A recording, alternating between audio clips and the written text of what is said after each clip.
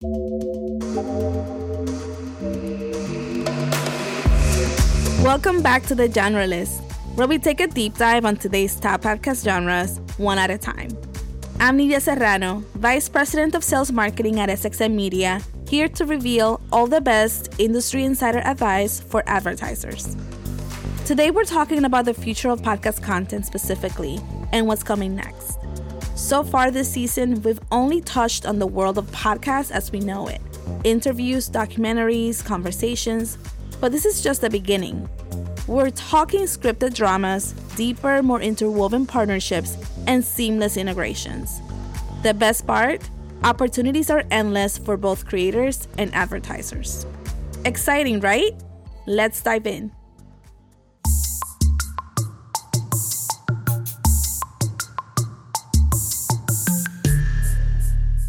So who's doing the good work of combining audio and fiction? We spoke with one such pioneer. Hi, I'm Jared Goodstadt, CEO and founder of Audio Up Media. Our company is trying to disrupt the music, film, and TV space all at once by using the podcast medium as a gateway drug to get people into incredible stories with very rich soundtracks and utilizing some of our frequent collaborators across the film, TV, and music space to bring to life dimensionalized stories that are meant to entertain, make you laugh, make you scared, or enlighten you. Think of it as Pixar for your ears. Jared and his team created scripted podcasts and work with artists, some very famous, to create music for it. And Jared came to the realization early on that entering the world of audio fiction could be big. Television was sort of peaking in a weird way, and people were at peak screens. Audio was becoming more and more ubiquitous than ever before. I saw the value of catalogs on the DSPs, the value of music in all these platforms like Pandora and SiriusXM. And one of the biggest things that I started to recognize was that podcasts had an opportunity to become almost more important than television or become the internet of audio. And I basically took the ability of music first entertainment and started to write scripts around it. Aside from just really wanting to make music and tell stories, the margins in that moment brought us to 75% margins on the project to date. So we spent about $200,000 making a record and a podcast. Sometimes that goes up, sometimes that goes down, depending on who we're working with. And I said, that's a good business. And that's really the origin of Audio Up. Our ability to cut through the noise and grab earned and paid media into a cohesive strategy really is the secret sauce. We rarely work on something that doesn't get awareness in some way, shape, or form. Audio Up has linked huge celebrities and musicians across every genre with all kinds of brands for their podcast and audio fiction pieces. But the question remains, what's coming next?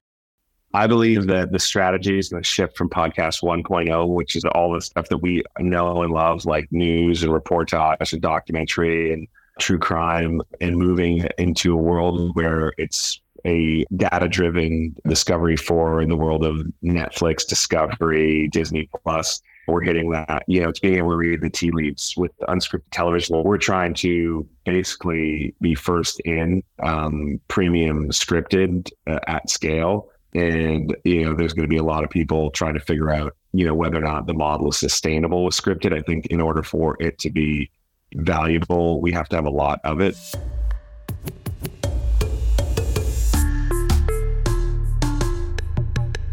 Now it's time to look toward the future with an SXM Media expert.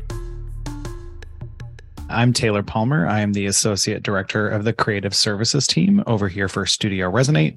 And essentially what I do is I oversee branded projects for podcasters. So anything that's a little bit more integrated, a little bit higher touch than a host-read campaign, that's really where me and my team get involved. It's important for us to remember where we started before we think about where we're going. Taylor explains.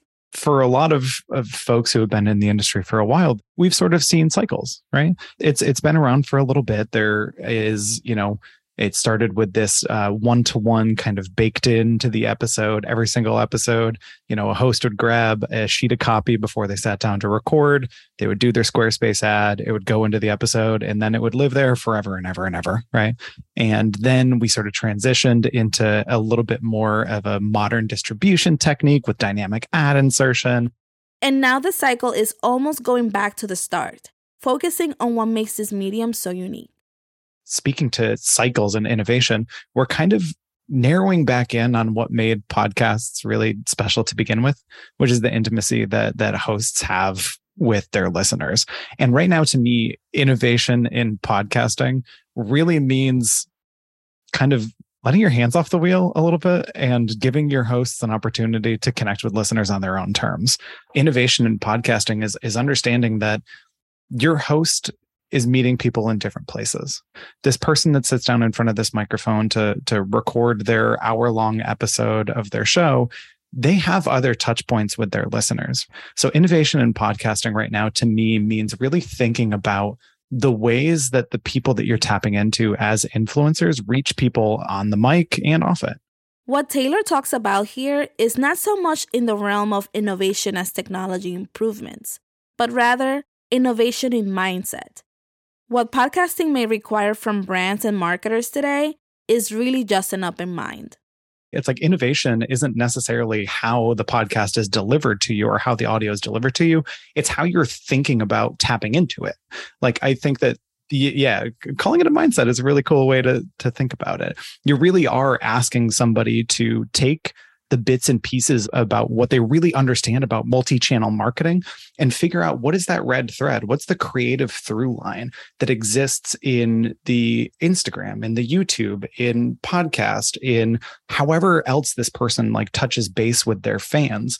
Because if you can create a sort of holistic connection there, if you can find something that really connects your brand to that host, then you can really optimize by channel.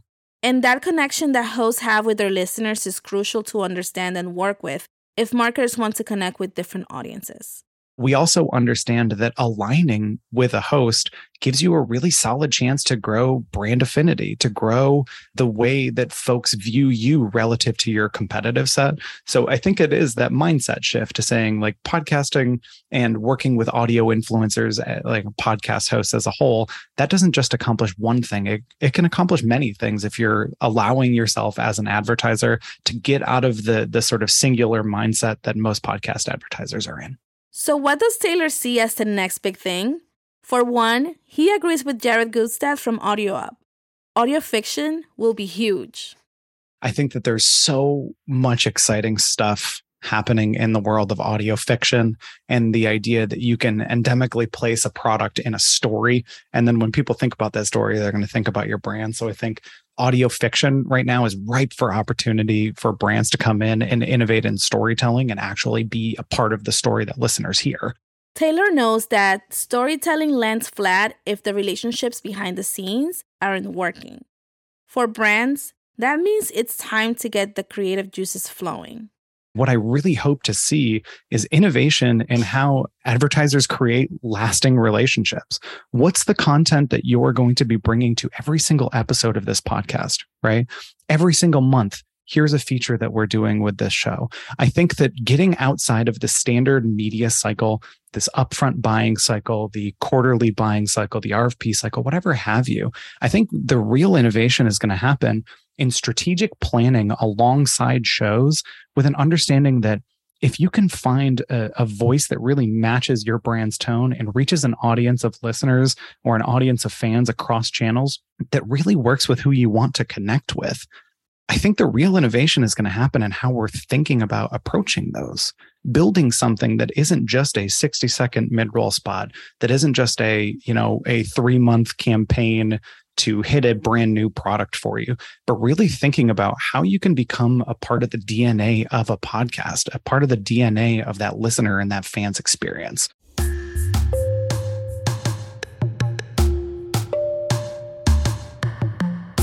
Now let's take everything Taylor was just talking about and see it in practice from a major brand. My name is Brian Choi. I'm the Senior Director for Consumer Marketing for the Home Entertainment Division at Samsung. The consumer marketing team at Samsung for HE oversees our national marketing strategy, our communications and campaigns, media strategy, as well as major partnerships. Home entertainment at Samsung is our TV business, our home audio business, which is mostly our soundbars, as well as our branded memory business. When it came to Samsung's next big marketing push, Brian and his team needed a bit of convincing before getting into the podcast space. We were actually really, really skeptical. When you're thinking about trying to advertise a television, which is a visual medium on an audio format, initially we just thought like it wouldn't make any sense. How do you show a consumer what the experience is like? Because people really want to see that experience before purchasing such a high involvement device. However, at the end of the day, it's always going back to finding our consumers and our shoppers where they're spending their time. It turned out that their target audience was, you guessed it, listening to podcasts. Generally, our consumer actually lined up pretty well with, for example, podcast listeners who tend to be a little bit older in terms of like age 25 to 54. I think we saw that like 55% of that age group was listening to podcasts. I think just generally, I think podcasts, we saw that listening is up over the past several years and, it's an extremely engaged audience, et cetera. So we definitely wanted to make sure that we were testing it out. At the end of the day, we actually ran a couple of tests a couple of years ago and found that the results were actually much more positive than we were expecting them to be, which is why we started looking at podcasts as a preferred channel for us. Brian and his team were faced with a typical scenario. A new feature needed a splashy, headline-grabbing rollout. We've all been there. We were releasing a new service on our televisions. It's a pretty breakthrough service. It's called Gaming Hub. It's essentially where we bring all things about gaming to one place, one central place in the TVs. It was when we were bringing cloud gaming directly to our televisions for the first time. Now, if you're not familiar with cloud gaming, it essentially means that you can play like thousands of games directly through your TV without any console required. So this was a really interesting opportunity for us because we were also the launch partner for Xbox. Xbox launched their cloud streaming app exclusively to Samsung TVs before any other living room brand. So we had a really cool opportunity here to tell a compelling story. So, we had a couple of things that we really needed to do through this activation. Number one was obviously drive awareness for the service itself. But number two was also to really demonstrate how easy it was to access these games. And then number three was just how amazing of an experience it was. So we had some, conversations internally, and we had this crazy idea. What if we worked with Conan to bring back a beloved segment that he had called The Clueless Gamer? Clueless Gamer, for the non-Conan heads, was a segment on his Conan show back in the early 2000s, where Conan, who's a terrible gamer, will play with a tried and true gamer. It was hilarious. Now, that bit hasn't been aired for several years, and, we thought, why not bring this back? It meets all of our objectives, right? We're getting the most clueless gamer to be able to video game without a console and do it in a way that I think was, hilarious, as well as like demonstrated the product proposition in a very clear, simple way. And then also like showcased how awesome the experience was. So like ended up checking a lot of boxes for us. So we had that idea. We pitched Conan's team about it. And then from there, spoke with the Sirius XM folks about, turning this into like a bigger opportunity, because we didn't want to just put, the bit back online, but we also wanted to make sure that we drove the scale that we needed with the audience that we needed. And, Conan's podcast actually checked every single one of those boxes and, just made a ton of sense for us. If you were a big fan of Clueless Gamer, you can thank Brian and his team for helping to bring it back. And as expected, the results were fantastic. Because I think it was such a beloved bit and the integration was, pretty seamless in a way where, people clearly knew it was an ad, but it didn't feel totally like an ad. We actually blew most of our benchmarks out of the water. We had, really like double-digit increases from a product awareness and product consideration perspective. And, also when looking at it compared to our traditional media metrics, we actually blew all of those out of the water. So we're really, really pleased with the results. The amount of brand love that we saw in, like YouTube comments, et cetera, were just really gratifying. Knowing that we did something that was able to do what we needed to do from a business objective, but also, really delight that core consumer that we were going after in a way that, added value for them and entertainment for them all at the same time. This whole episode is about trying to predict the future. So we had to ask Brian, what are you looking forward to? I'm sure that there's going to continue to be innovative formats that are coming out, whether, it's audio mixed with video or whatever it is. I think there's so many different formats that are emerging. But I'm also, really excited about the ability to target, right? Since it is a digital medium, to be able to I really identify and go after your target audience, I think is really critical. And it's something that podcasts have allowed us to do. We do have more coming with podcast marketing this year. I'm not allowed to reveal what that is. So stay tuned. You'll see more from us.